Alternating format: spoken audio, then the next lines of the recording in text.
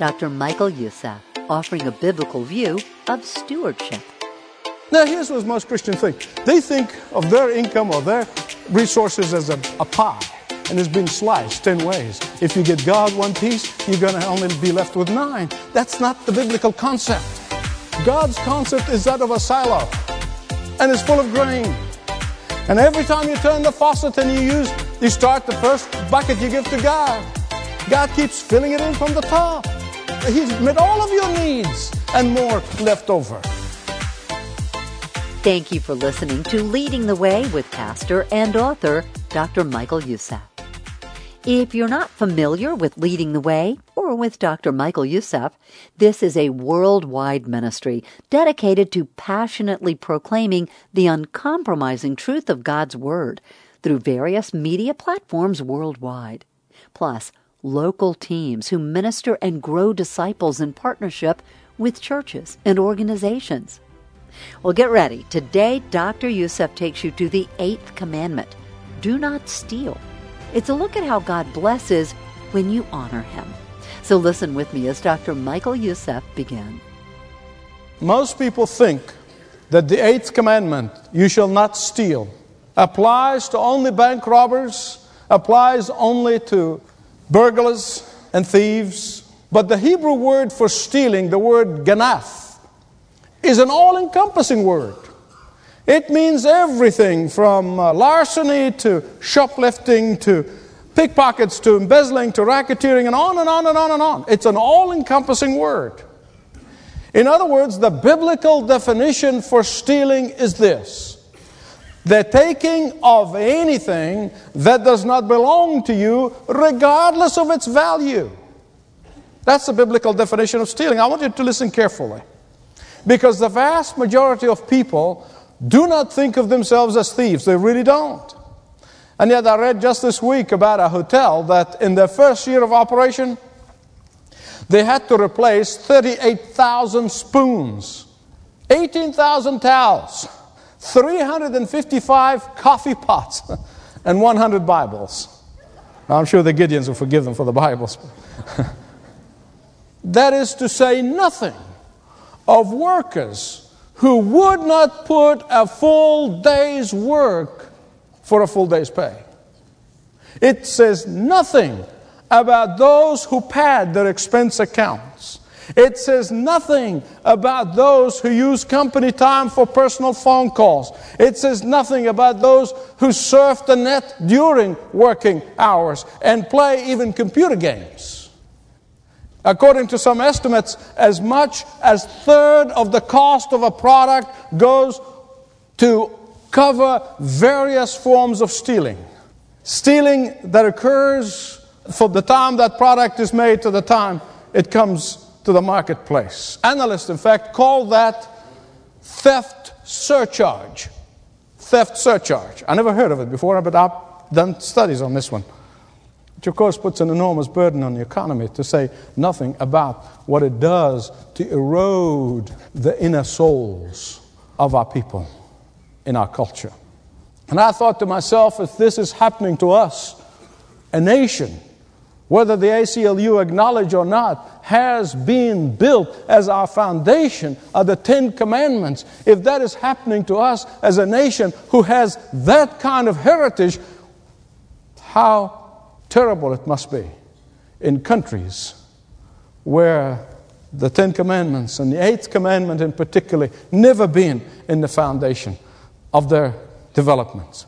I want to bring this closer to home, however. I read some statistics that 90% of evangelical Christians in America, I want to repeat that statistics again because I don't want you to miss it.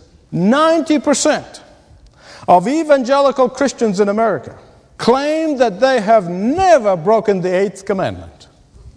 I said, really?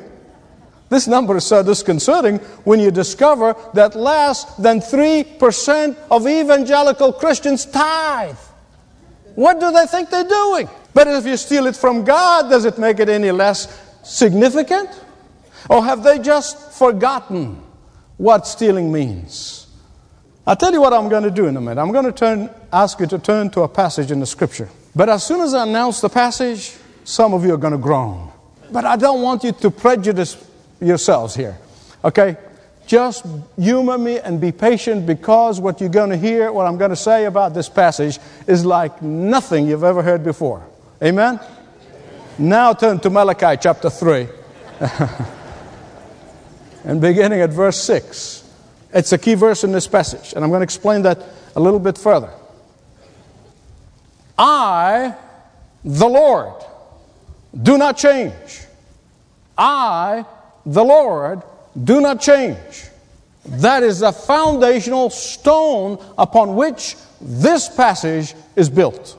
So you, descendant of Jacob, are not destroyed. Ever since the time of your forefathers, you have turned away from my decrees, and you have not kept them. Return to me, and I will return to you, says the Lord Almighty. But you ask, how are we to return? Will man rob God? Yet you rob me. But you ask, how do we rob you? In the tithes and the offerings. You are under a curse, the whole nation of you, because you are robbing me. Bring the whole tithe into the storehouse, that there may be food in my house. Test me in this, says the Lord Almighty, and see if I will not throw open the floodgates of heaven and pour out so much blessings that you will not have room enough for it. I will prevent pests from devouring your crops, and vines in your fields will not cast their fruit, says the Lord Almighty.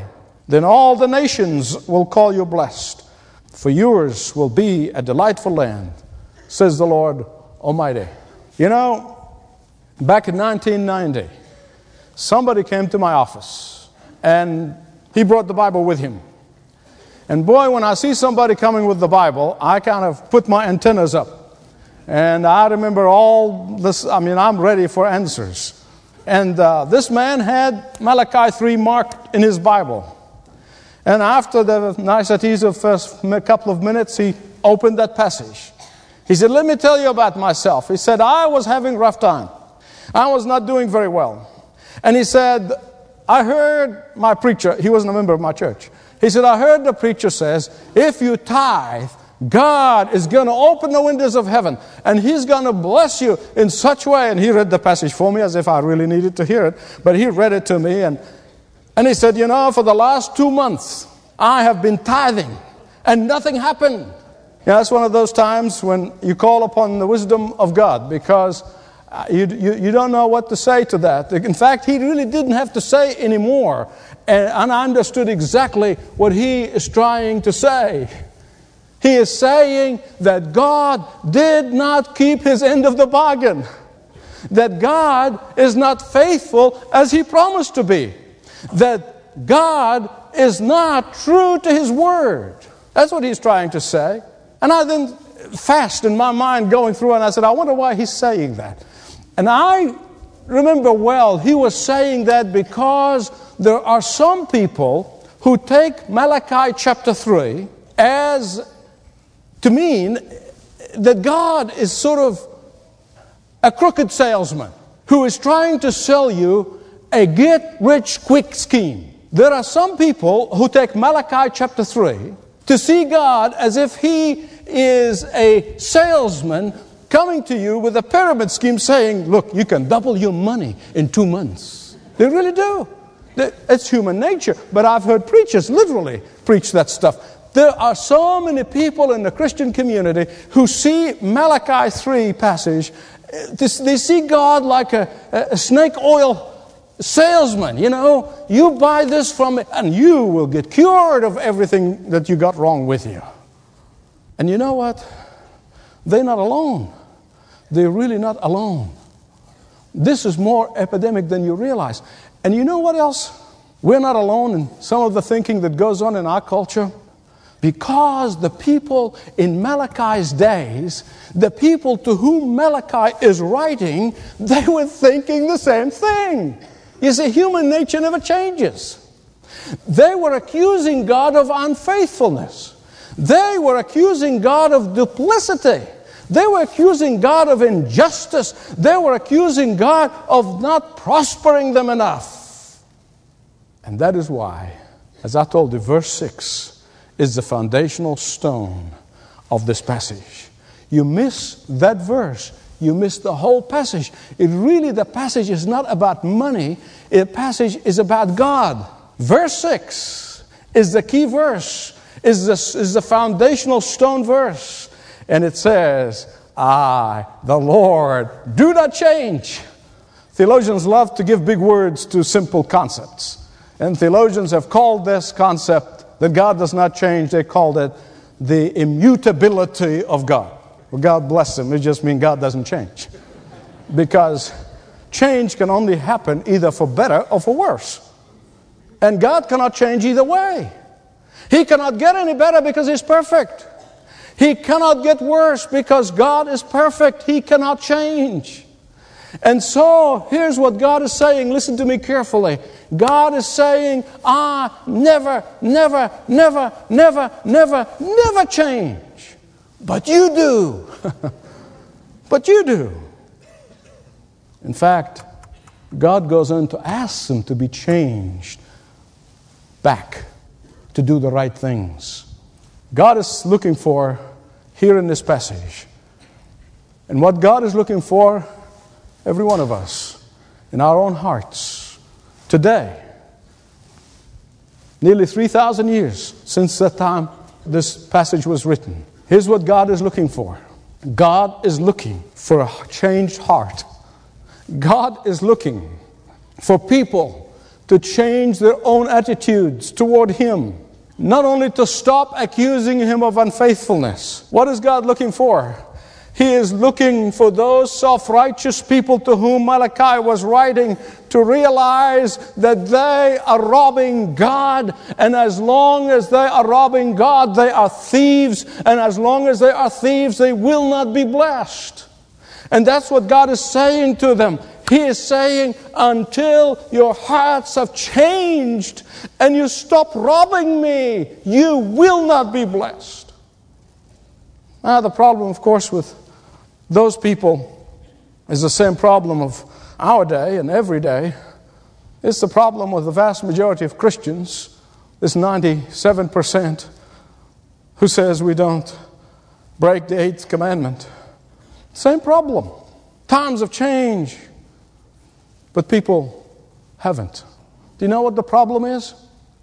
The problem is this. The reason they rob God and the reason they don't tithe and give offering to the work of the gospel, the reason they don't give the money back that belongs to God, and they think they're in charge of it and it's their own money, is because they cannot trust God to provide for their needs. The reason they will not tithe is because they cannot trust God to meet their needs, not just of the present, but of the future. They will not tithe off the top. And they give God the crumbs are left over after all the bills are paid, because they think that they're not going to have enough money to pay their bills. Now, here's what most Christians think. They think of their income or their resources as a pie. And it's been sliced 10 ways. If you get God one piece, you're going to only be left with 9. That's not the biblical concept. That might be a mathematical concept. It is not biblical. Instead, I want to give you God's concept. God's concept is that of a silo. And it's full of grain. And every time you turn the faucet and you start the first bucket you give to God. God keeps filling it in from the top. By the time He's met all of your needs and more left over. Listen, I have experienced this for long enough to know it is the absolute truth. Thousands of you have experienced that long enough to know it is true. So what are these people were doing? They were robbing God and they were rationalizing it. They were rationalizing it to themselves. So what is God saying to them through Malachi? Here's what He's saying. He's saying, you know what the problem is? The problem is not a problem of money. It's the problem of the heart. That really is the problem. And any preacher start taking this passage and start preaching on money misses the point. Because the point of Malachi is the problem is that of the heart. It is manifesting itself in the tithe and the offering. I'm not trusting God. Can you imagine? I trust Him with my soul, but I don't trust Him with my money. Can you imagine that? I trust Him with my children, But I'm just nickeling and diming God all the time. Look what I'm doing for you, God. Until God says, trust me, and you better start now. The 8th commandment is all about trusting God. It really is. The 8th commandment is all about stewardship. This 8th commandment is about being a good manager and a good steward of all that God has put in your hands. And make no mistake about it, He did. It's all about good stewardship. And good stewards, they're not greedy. A good steward is not wasteful. A good steward is not squandering God's resources. They do not spend it all on themselves and then they say, we don't have enough. Recently, we revisited Wesley Center in London. I wanted Joshua to, when he was with me there for a couple of days, to go, because I get inspired every time I go and I see and hear the story of John Wesley. I just get inspired all over again in my life. So we went and I thought, I want to get Joshua inspired there. And I remember, we're reminded again by this sweet lady in the center. And she said, remember, of course, Mr. Wesley used to say, make all you can, save all you can, and give all you can. Instead of our motto today that says, make all you can all you get, and sit on the lid. Wesley himself made thousands upon thousands upon thousands of pounds selling his books and his tapes. But you know what? He gave it all away. He only had 2 pounds left, less than 2 pounds in his estate when he died. But he changed his world like very few people have. So in Malachi chapter 3, what God is saying is this. He's saying, I am the changeless God. And I'm asking you to change. I want you to change your heart toward me. I'm asking you to change your heart toward the possessions that I have placed in your hands. I am asking you to change your attitude from that of an owner to that of a steward and a manager. I am asking you to change your attitude of distrusting me and my faithfulness to that of trust and commitment and surrender. And see what I'm capable of doing. Not just tipping God the tithe for a couple of months and say, hey, where's mine? No. You see, change your heart and see what I can do. Change your attitude and then watch me. Change your heart from fear of the future to trusting in my provision. And see if I am not worthy of your trust. Change your heart from putting it all on yourself and begin to give it away generously and ruthlessly and see what I'm capable of providing for you. Change your heart from wanting to accumulate to wanting to distribute and see what I will do for you. See what I'll do for you. That's what God meant. Not come and give me a couple of dollars and tell me, okay, God, and I've done it for 2 months, where's the rest? Change your heart from seeing me, the God of the universe, the changeless God, from being a crooked salesman who's offering you a get-rich-quick scheme. And see what I'm for I truly am. The God who loves you. The God who cares for you. The God who wants to provide for your every need. The God who wants to bless you and longs to bless you. The God who desires good for you. The God who can do the impossible in your behalf. Now that's what God is saying here. Not a pyramid scheme. Not get-rich-quick program. No, He's saying, I want you to change your heart. I want you to change your attitude. I want you to trust me. That's what God is saying. God was so deeply angered by His people's distrust of Him. Not only that they did distrust Him, but they were accusing Him of unfaithfulness. And that is why He speaks through Malachi. And He said, change. I am a changeless God. I, the Lord, do not change. But you must, if you want to really be blessed by me. Change your heart. Do something to prove that you trust in the Lord your God. Step out in faith, not so that you might double your money in 30 days, but so that you may be blessed in the long run, because that's God's desire for you. We talk about God's plan for your life. God's long-term plan for your life is to bless you. And then only then you can stop and look and see how I have done the impossible for you. I want to give you, as I conclude, a kind of a Youssef translation of Malachi 3. I kind of, can't resist the temptation. Here's my translation. God is saying, stop nickeling and diming me. Because that kind of attitude does not honor me. It does not honor me. Instead of stealing the money that belongs to God, that rightly belongs to the storehouse, trust in Him and see what happens. Trust in Him and see what happens. As I said earlier, I know that I'm not the only one. I speak for thousands of people who can testify right here that when they change their heart, when they change their attitude, they've discovered that He is completely trustworthy. They have discovered that He is entirely faithful. They have discovered that He is the keeper of His promises, that He is the keeper of His end of the bargain, that He is a changeless God. Thank you for listening to Leading the Way with pastor and author of the life-changing book, How to Read the Bible as If Your Life Depends on It, Dr. Michael Youssef. Dr. Youssef has authored more than 50 books throughout his life, and our team put together a special collection that you may want to consider. Listen and learn a little about it. The Bible says that in the last days, there's going to be a famine. That famine is not going to be for bread or water. It's going to be a famine for the Word of God. And when I hear that only 18% of Christians read the Word of God regularly, I can tell you the famine has begun.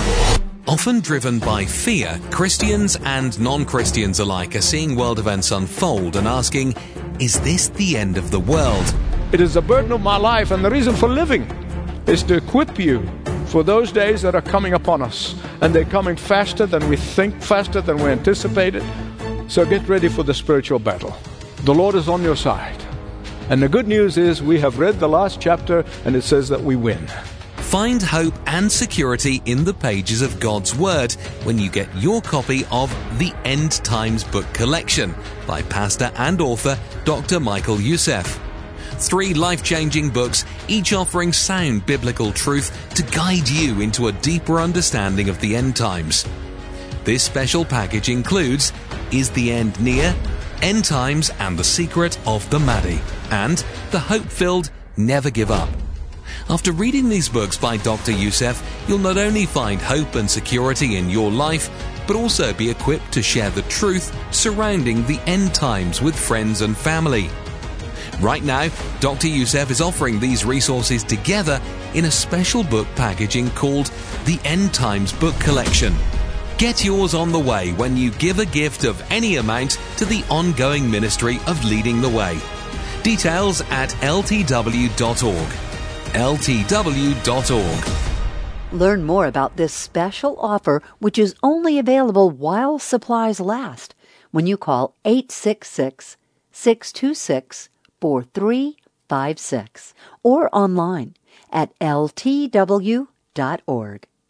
Or we love getting cards and letters from you. Write to us at Leading the Way, Post Office Box 20100, Atlanta, Georgia 30325.